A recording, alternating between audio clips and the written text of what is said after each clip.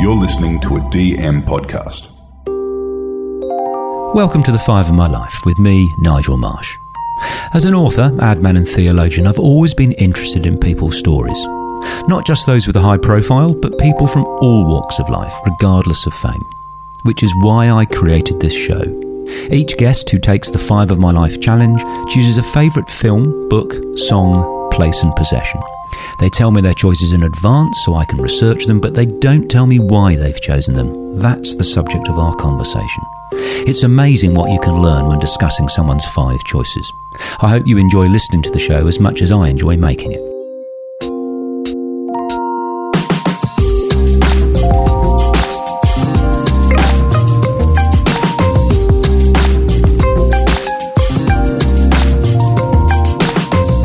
What makes a good leader?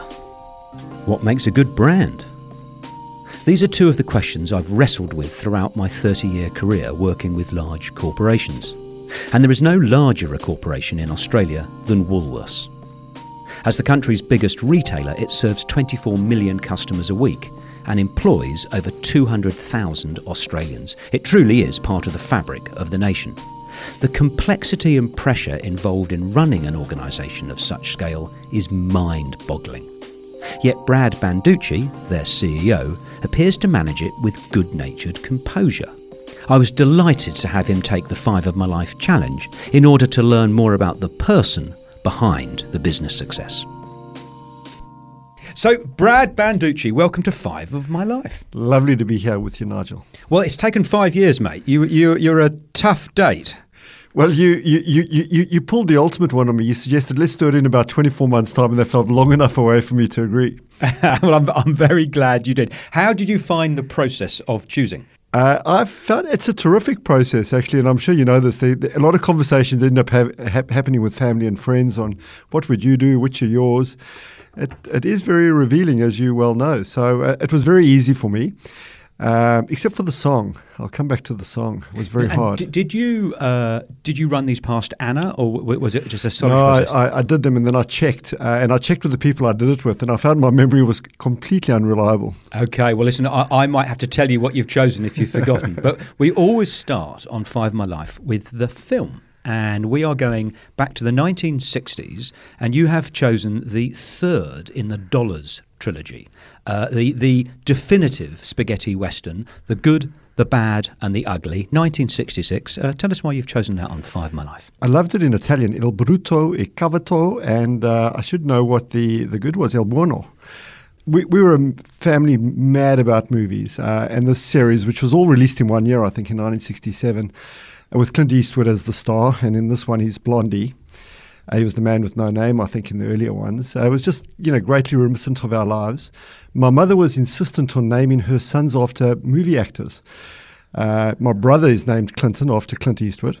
I was named after a movie star that was better known at the time, but no one remembers, Bradford Dillman, who was famous for Piranha and Taron Inferno. So this is fantastic, and Mum admits this after her favourite stars. Yeah, she relented on my youngest brother, and he became Guy.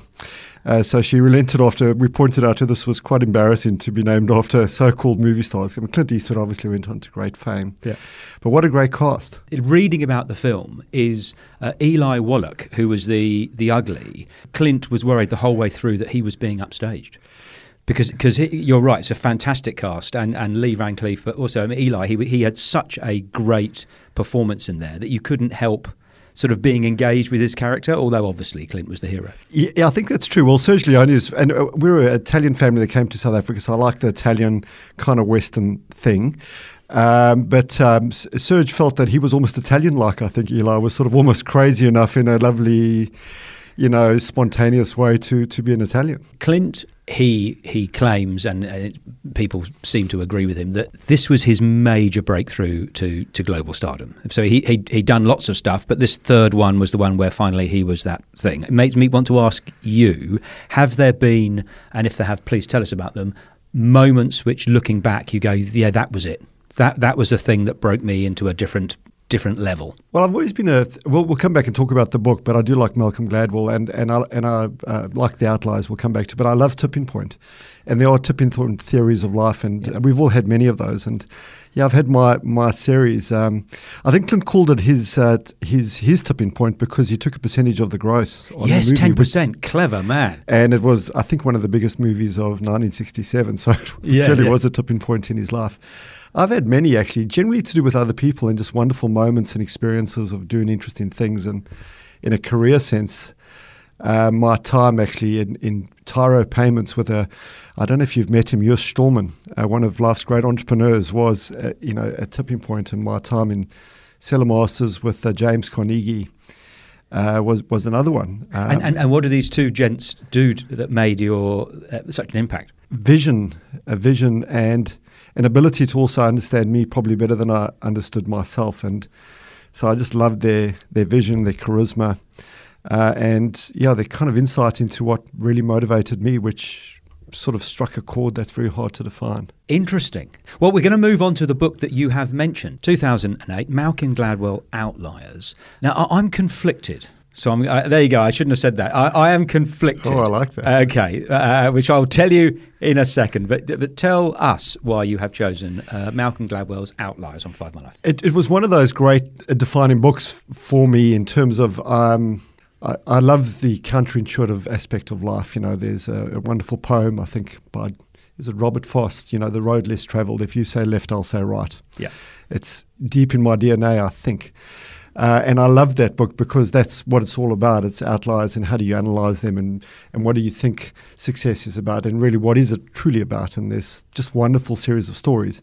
But it was a defining book for myself and Anna with our girls because one of the chapters in the book is about kids and how they develop and do they develop if they go to the best school in town or what happens at school and what happens in the holidays. And he proves that actually kids develop most during the holidays.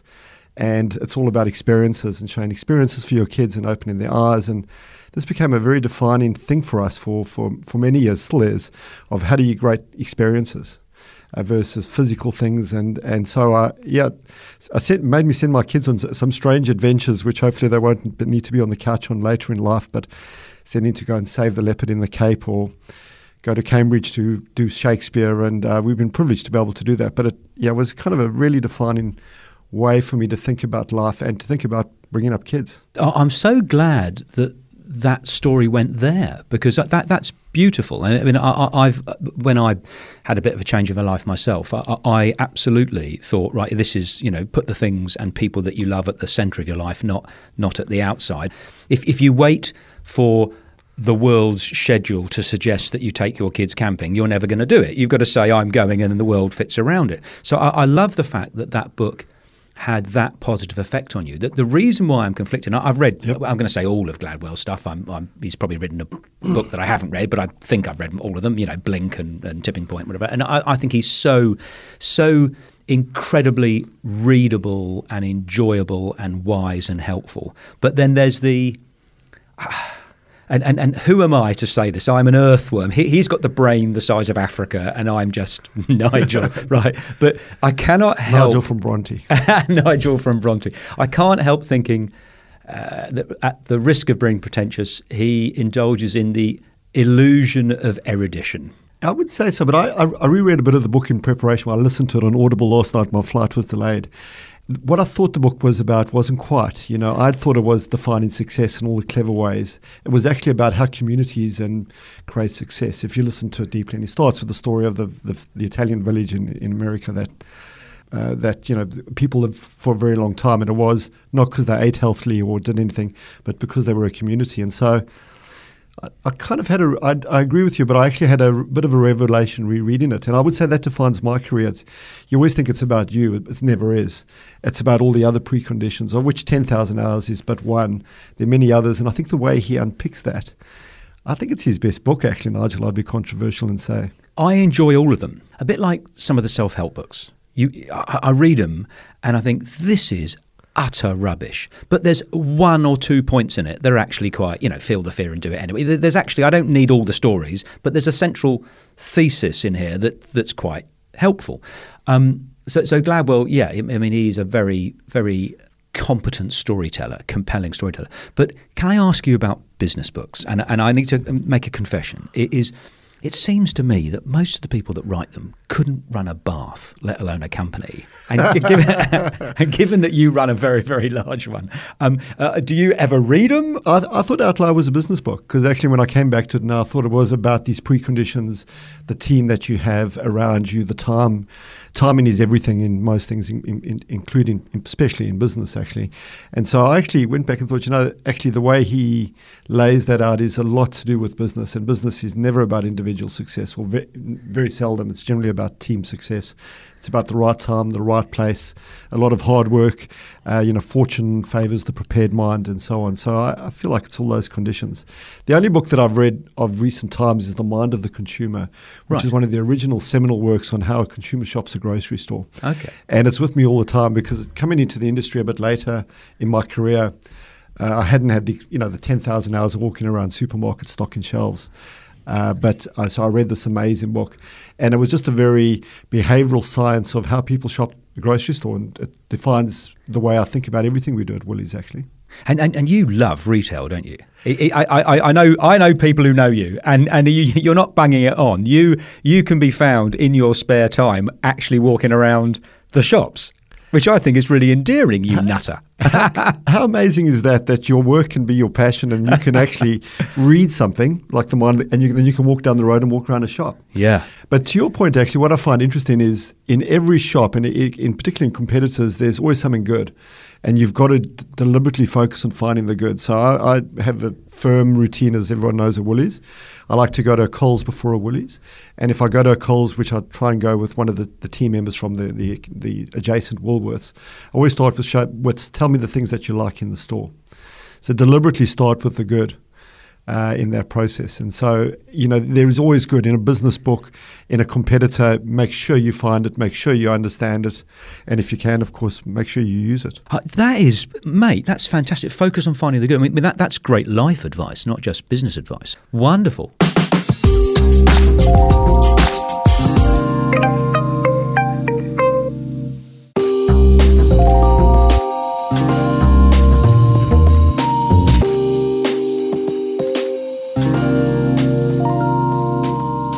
Well, we're going to move on to your third choice on 5 My Life. We put all the songs on the 5 My Life Spotify playlist. It's a fantastic 5.5 hour long, and it's completely random. I have to watch it. Because your song's different to Julia Gillard's, it's different to John Eales's, but hey, they're all good songs because you wouldn't have chosen them if they're not. And you chose the opening track on J.J. Cale's debut album, Naturally. I ain't got me nobody. I ain't got me no love. Call Me the Breeze, 1972. Tell us about that. Again, I like the counterfactual. J.J. Cale was the musician's musician. So if you listen to Eric Clapton, Mark Knopfler, Tom Petty, all of them have actually played the song. And it is all on Spotify. They would look at him as one of the inspirations for their careers. And I've always liked that. It's where do the chefs eat? What do the winemakers drink after they've finished work? Actually, where do the chefs eat? I hate to tell you this. It's devastating when you find out that they don't drink someone else's wine. They have a cleansing ale. And what do the musicians listen to? And he's one of those great musicians that more musicians appreciated him probably than he got in public success. So I love that. The song itself, I love the artist more than the song. When he passed in, I think, 2014, they released an album of all his great songs, and it was called The Breeze. And I kind of thought there's something in that, and it says something about, apart from being competitive, I'm relentless. Nigel, I keep going. I keep coming back to the same issues. It can be extremely irritating for everyone who knows me, I might add. It's not necessarily a positive behavioral characteristic, but there's something in that. But I loved everything he did. The Tulsa sound, and the whole way he played his own music. There was everything to be inspired. I originally was confused between him and J. Cale.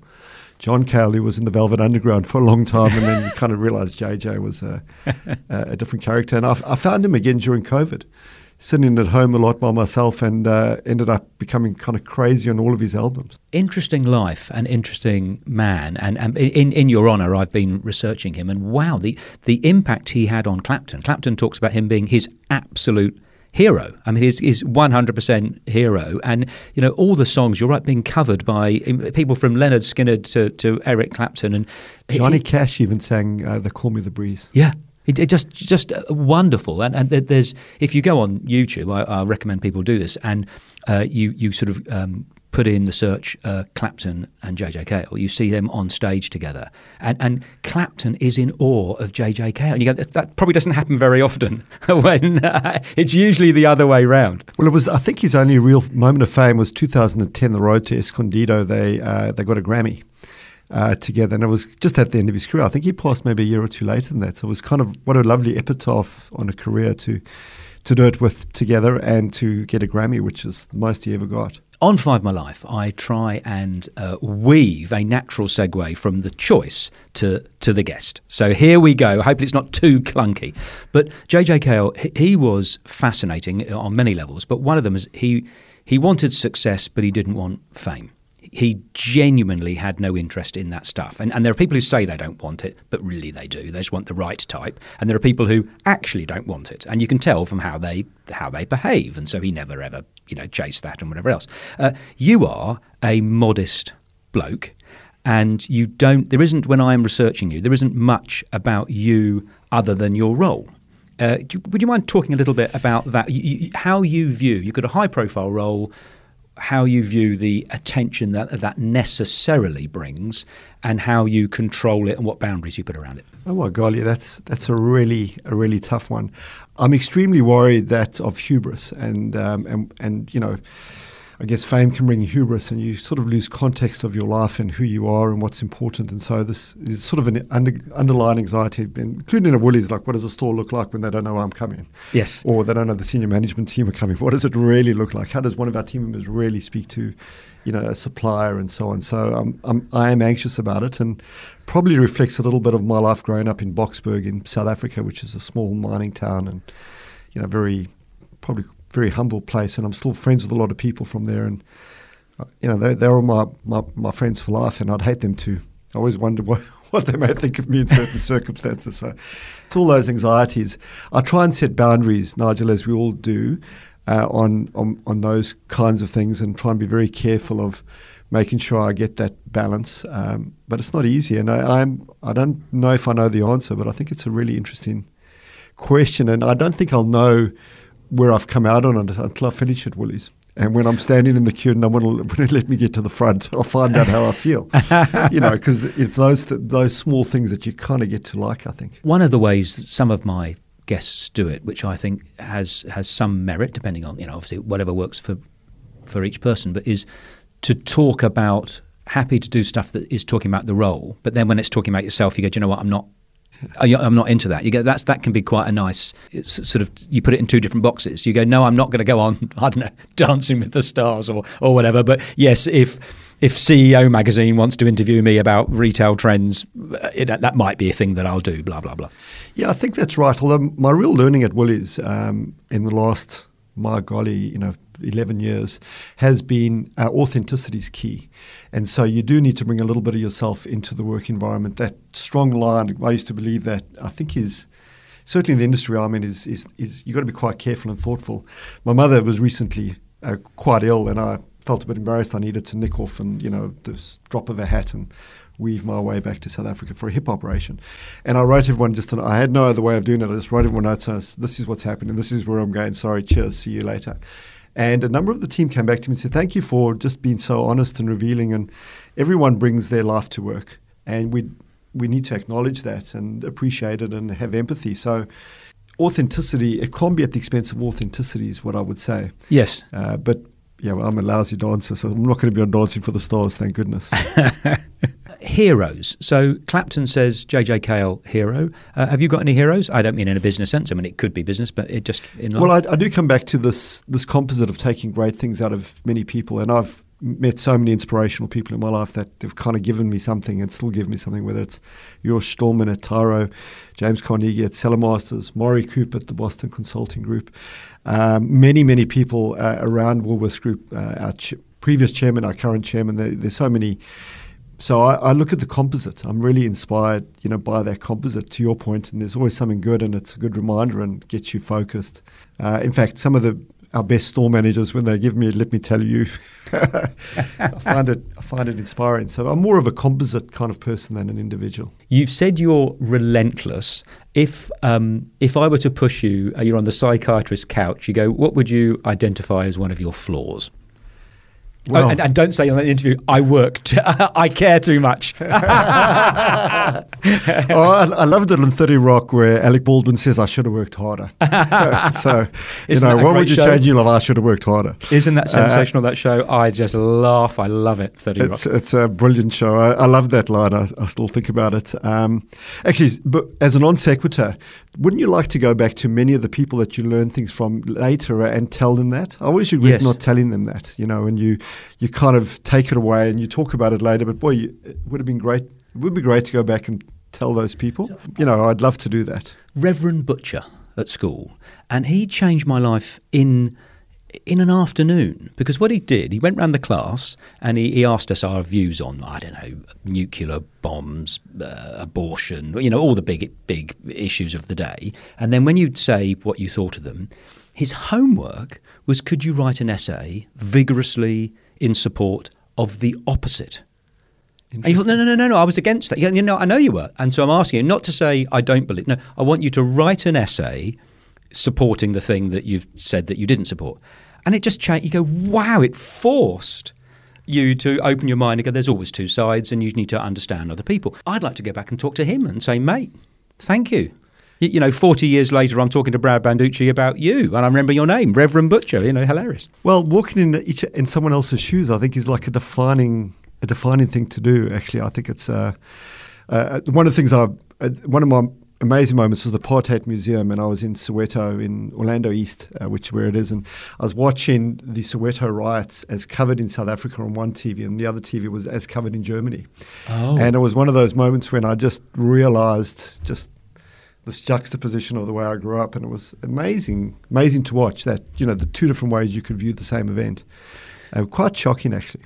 Now, I imagine we're going to come and talk about your upbringing when we come to your place, and if so, I'm not going to push you on that theme now, but I might move you on to the place so we can go there, because I'm really interested. So my most irritating habit is I'm relentless, Nigel, and I shouldn't be, and I've got to let things go, and I don't let them go, and I try hard to let them go, and then I come back to them. So I get excited, I get something in my head, I kind of love to see it happen. And does that drive Anna and the girls up the wall? I think it drives all of my friends and work colleagues nuts. They just don't tell me all the time. I love the fact we work agile now at Woolworths, because when they say no, I say then when. So we have a new negotiation. But I'm driven by ideas, and I love to see ideas, and I just can't get them out of my mind, and it's what interests me, inspires me. And I need to go back to something you said about what's the store like when they don't know that the CEO's turning up. Is there something, I mean, she's dead now, but there's something that someone said about the Queen thinks that the world smells of fresh paint. And you go, wow, she's never been anywhere that hasn't been freshly painted. So she thinks, it's like Michael Jackson thinks normal people scream all the time. And you go, no, that's just at you.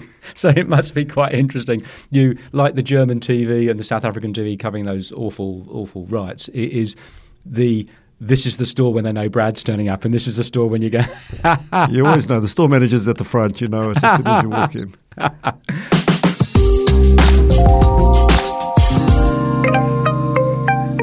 Now, the fourth choice on Five My Life, and forgive me if I haven't pronounced this correctly, is Cradock in the Great Karoo, Eastern Cape, South Africa. It does have great historical significance in South Africa. It's where the 1820 settlers came into Port Elizabeth. My great-grandparents were part of that, immigration to South Africa. It's actually where the Great Trek started, the Groot Trek, and they trekked from Cradock.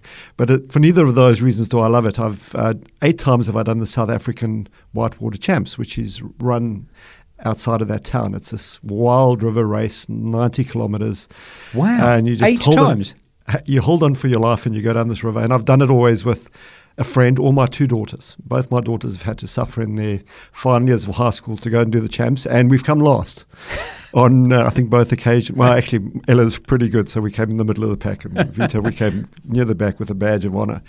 And it's one of those, it comes to experiences. Having that experience with friends or my daughters is just such a rich thing to have done, and I like everything about it. I'm actually quite a cautious person, but you just throw caution to the wind when you're in these wild waters. And it's evocative of my youth and growing up in Africa and the beautiful Zebra National Park next door. But it's one of my really one great passions. How long does the race take? It's 2 days, but you sort of train for about 3 days. You have to be a member of a club to do it, and so we created a club with only me as a member because I could validate how good I was, which wasn't very good. And actually a good friend of mine, Mike van Niekerk, who you may know. So we had a club in Sydney. Now I've joined the Cradle Club. I'm part of the 80 members, of which there's this one strange person who lives in Australia. And what's the boat? Are you just you and your daughter? Or it's a double kayak, so it's a K2. It is the South African Whitewater Champs every second year. Some of the greatest kayakers of all time, Europeans, have come.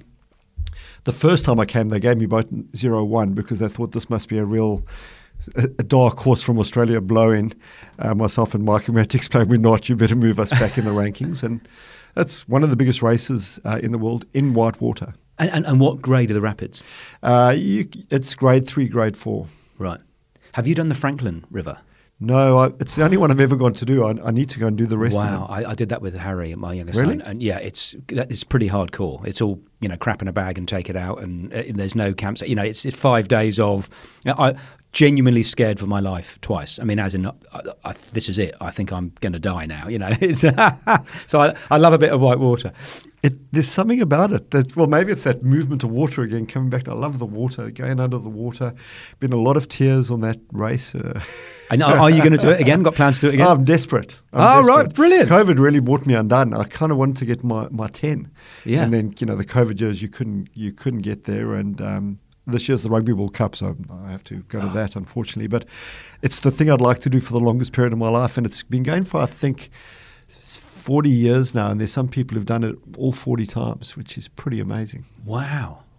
You sent me some photos, Goldblatt, really interesting about the life that you could live and just not know. You go, well, that's what, I went to boarding school when I was 5, so I didn't know what was going on in Brazil. I'm stuck in Dorset. Would you mind talking a little bit about your early South African experience? I love David Goldblatt, who's the seminal photographer, I think, of Africa or South Africa in the 20th century.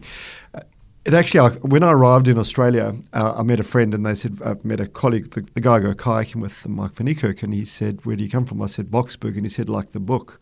And I said, what book? In Boksburg. And there was a book that was, David Goldblatt went and spent 2.5 years taking photos of Boksburg in my high school. So essentially the story of my life was there in black and white, and I'd never seen it because just through events. And I just found this amazing. There was this wonderful, stark view of the town I grew up in. David Goldblatt only took black and white photos until the end of apartheid. Then he went colour. Wow. And so what he wanted to do was heighten and show that terrible juxtaposition between black and white through the photos.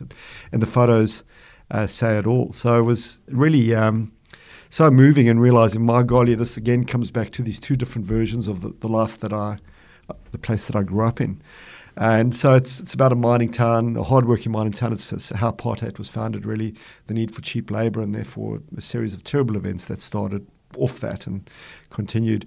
I just love all of his work, actually, and I've started to collect it, as you may know. And in fact, the last one I got was a photo of a trolley collector outside Pick and Pay hypermarket, the biggest hypermarket in the Southern Hemisphere. And there's this... He's not the original. I bought the original. No way. I did. Mate. Well, he did 10 of each. I needed 10 of each photo. Right. I do have it. I haven't told my wife yet, so don't say anything, but I've got it stashed. We'll delay the release of this. I've seen a video of him talking about that trolley photo. Yeah. It's just brilliant. Yeah, absolutely fabulous. Really, really interesting. Just a hard-working guy. What was the biggest hypermarket, the biggest grocery store in the Southern Hemisphere in its day. We grew up close by, Yeah, just a very, very evocative photo. And do you think there's hope for the country? Well, you've got to live optimistically. So there are many, many negatives. And I was just there again. I'm lucky enough to go very often. But if you look for the positives, they're there, Nigel. And I see people doing amazing things in South Africa, and they're inspiring, whether it's SA Harvest, which is the version of Oz Harvest, which is just extraordinary what the team are doing. I could regale you with 1,000 tales of people who are there trying to make a difference, and I believe in the difference they're making. And whether they succeed or not, I'm not certain, but they're trying, and I think that needs to be recognised and and celebrate it. I was going to tell you that one of the great things about the Great Karoo, the Groot Karoo, which you might not be aware, it's the second biggest plantains of agave in the world. Right. It was used as feed. So, making agave in the Karoo is one of my life's ambitions. I should just log with you. Now, talking of nature and things, you own a vineyard, is that right? Sadly, just sold it, Nigel. I'm out of date. Okay. Oh, yeah, we just did it. We were very sad. It was coming back to keeping it real. It was a way of actually keeping life real. And I was very lucky when I was at the Boston Consulting Group. Every couple of months, I go and work on the vineyard, and it kind of made it real for me. You can be consulting big companies one day, and the next day you're pretty lousy worker. Actually, backbreaking, isn't it? Paid me. Yeah. Well, I think that I wasn't very good, but to go and work in the vineyard with a friend of mine from university who ran it, Tom Topping, was a really grounding experience. And so to have this juxtaposition of what really happens versus what you think about, and it's how I ended up in the wine industry and actually ended up at Woolworths. So it was one of the great experiences. 25 years we did it for, but we've just closed that chapter. And what was the label? It wasn't Brad's Drop. It was called. It was interesting. It's called the Aurora Vineyard, and it was in a place called Bendigo, which was named Bendigo by the Californian 49ers had gone to Bendigo, Australia, and the next big alluvial gold find was in Central Otago, in Bendigo. Well, what became Bendigo, and they called it Bendigo for good luck. And so it was a gold reef, and I sort of felt there's something kind of interesting to come from a gold mining town to find the next gold rush and to do something with a friend of mine from Africa and in a wonderful place like New Zealand and grow grapes was a great journey.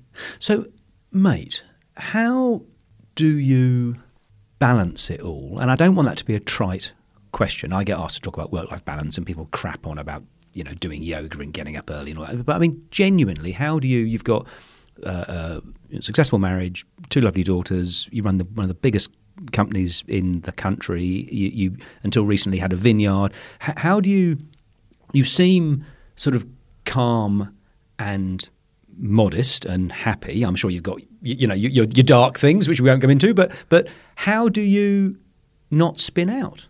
Well, I think it's a great question. I'm not certain if you asked everyone who knew me, they would say I'm completely out of control. I think it's having this breadth and having curiosity and being interested. And I do think breadth and, you're the same, I think. You've got to do a range of things. And I think it just keeps it interesting and fresh. Talking about the vineyard is not work for me. It's pure pleasure. Right. And many of the charity things I'm lucky enough to have got involved in the last couple of years, that's pleasure. If you take a positive attitude and you take a positive attitude to a portfolio of things that you do, I think it's stimulating, and it's not having balance in life, it's having a rich life.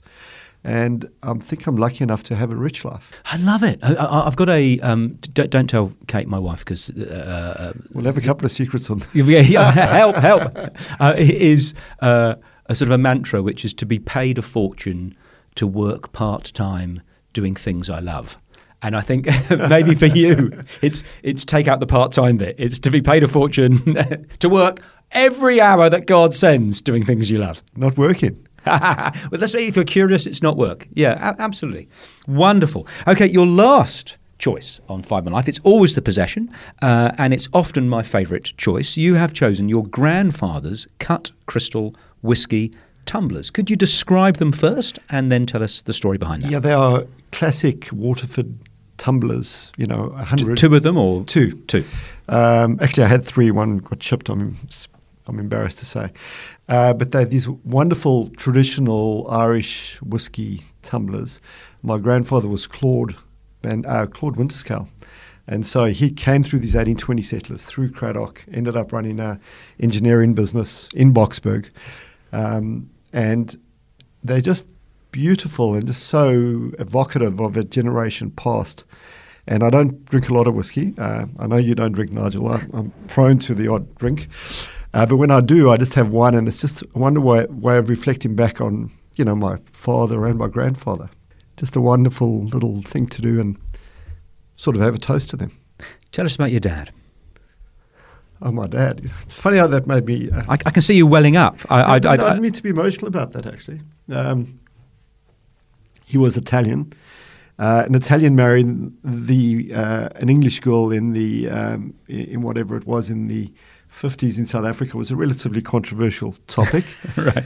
There's my grandfather told my mother it's going to come to no good. He's going to beat you or whatever it is. And, quite to the contrary, nothing like that at all. But sort of this wonderful merger between Italian and English South Africans. And his name was, Leon Luigi Banducci, and we all ended up with the middle name of Leon, which I thought was... And yet your dad had Luigi as one of his names? Middle name. That was that's my brilliant. grandfather's name. I one love of those that. great quintessential names.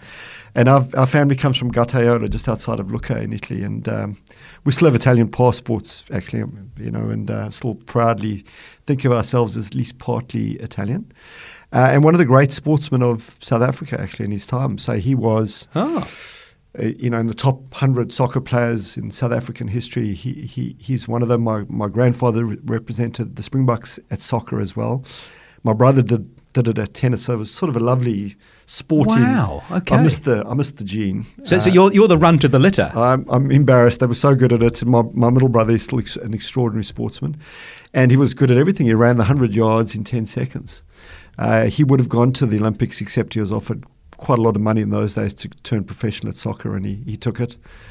My dad was offered to play in the English league, and he never went because my mother refused to leave South Africa. So it was always one of those what if kind of stories. But when he retired from soccer, he took up lawn bowls and was the state champion and so on. So just a wonderful sportsman. But the defining characteristic of our family is numbers. My father and mother and my brother's numbers. We're a number family. And he sort of gave that to us. I remember going to a grocery store with him. We'd add up the trolley and he'd say, 100 Rand and 5 cents. And the poor woman would push the button and he was right. And if he wasn't right, then we'd have to evaluate what she had done wrong, because clearly we had been and that she hadn't rung it up the right way. But a really very highly numerate and so was my mother, and therefore for us we played cards or games for everything we did, and they were all number games. Fascinating. What an amazing. And do you do the same? Do Anna and you do the same with your two daughters? Or we do a little bit of it. Our Banducci's like to win, so the kids when they were younger perhaps didn't quite like it as much as I think they do now. We play more language games. But my mother, when I go back to South Africa, we are playing games, 24 hours a day, and we still keep score. We never let each other win. So no, my father was a great man, a great sportsman. But there's a numeracy in our family that I can't actually put my finger on. Wow. So, mate, I have really enjoyed this conversation. I've got a couple more questions for you. But so 3 things, lots of things stand out. But what an interesting upbringing. First is focusing on finding the good. I just love that. The second is when you said, where do the chefs eat? I'm going to use that. Don't you think like that? That's just brilliant. That's just fantastic. In every category, I think that's just a fantastic thing. And the third thing is, when I asked you about how you balance it, is the benefit of just being curious. I just love that. I don't think we're different in that, and I think it's what keeps you relevant and young and interested and passionate. So 2 final questions for you. The first, what do you wish you really understood if you had a magic wand? Wow, what would I really like to understand? I just want to understand how to make great agave. Come on, answer it seriously. What I really like to understand. You wish that you understood. I just don't understand science, no, jokes aside, and I just don't understand a lot of what's going on with the environment, and I wish I understood the science of what's happening in the environment. We're very passionate at Woolworths sort of a better tomorrow, and my brain doesn't work very well in that space, and I know you're very passionate about this topic. I wish I understood the science of it a lot more, so I could be much more helpful in driving our environmental credentials. And when everyone gets to, carbon emission and all of those things, I can understand the numbers, but I don't understand the science. And I feel like it's the age where we need to understand the science of what is going on around us right now, and I don't. What a great answer. For me, I've got a bee in my bonnet about outcomes as opposed to outputs. So you'd have to be pretty hard-hearted not to care about the environment or not to care about global poverty. So let's all assume that we're on the same page in terms of wanting to do something. And then but what actually works. That you know, what That's a derivative of it, exactly. I want to do what works. I don't want to be seen virtue signaling, or I just tell me what works. And obviously there isn't agreement in every issue. The really important question is, it could be, you know, closing the gap with disadvantaged sections of our society. You go, just tell me what will actually work. That's it. That's a more sophisticated answer of mine, but it's true, right? Yeah. We all want to make a difference right now, but we're uncertain of exactly how to do it. Yeah. The last question is my traditional sixth question, is who would you like to hear on 5 My Life next, and why? I'd like to hear your wife, Kate. Brilliant. Why? Because I think that lovely juxtaposition of what it's like to live with Nigel. Now, the trouble is, mate, because you're my guest, I can't reject. But okay, well, right. I will. Do you know what? I tell you what. I've got the line. The 5 of my wife. Perfect. Brad Banducci, it has been so nice hearing you discuss your choices on 5 My Life. Thank you so much. Thank you, Nigel, and thank you for taking the time. Thank you for listening to this episode. If you follow 5 of My Life, you might enjoy my latest book, Smart, Stupid and 60. In it, I write about a number of the issues discussed on the show. It's the 20-year follow-on from my first book, Fat, 40 and Fired. If you have any feedback on the book or suggestions for the show, please get in touch via my website, nigelmarsh.com.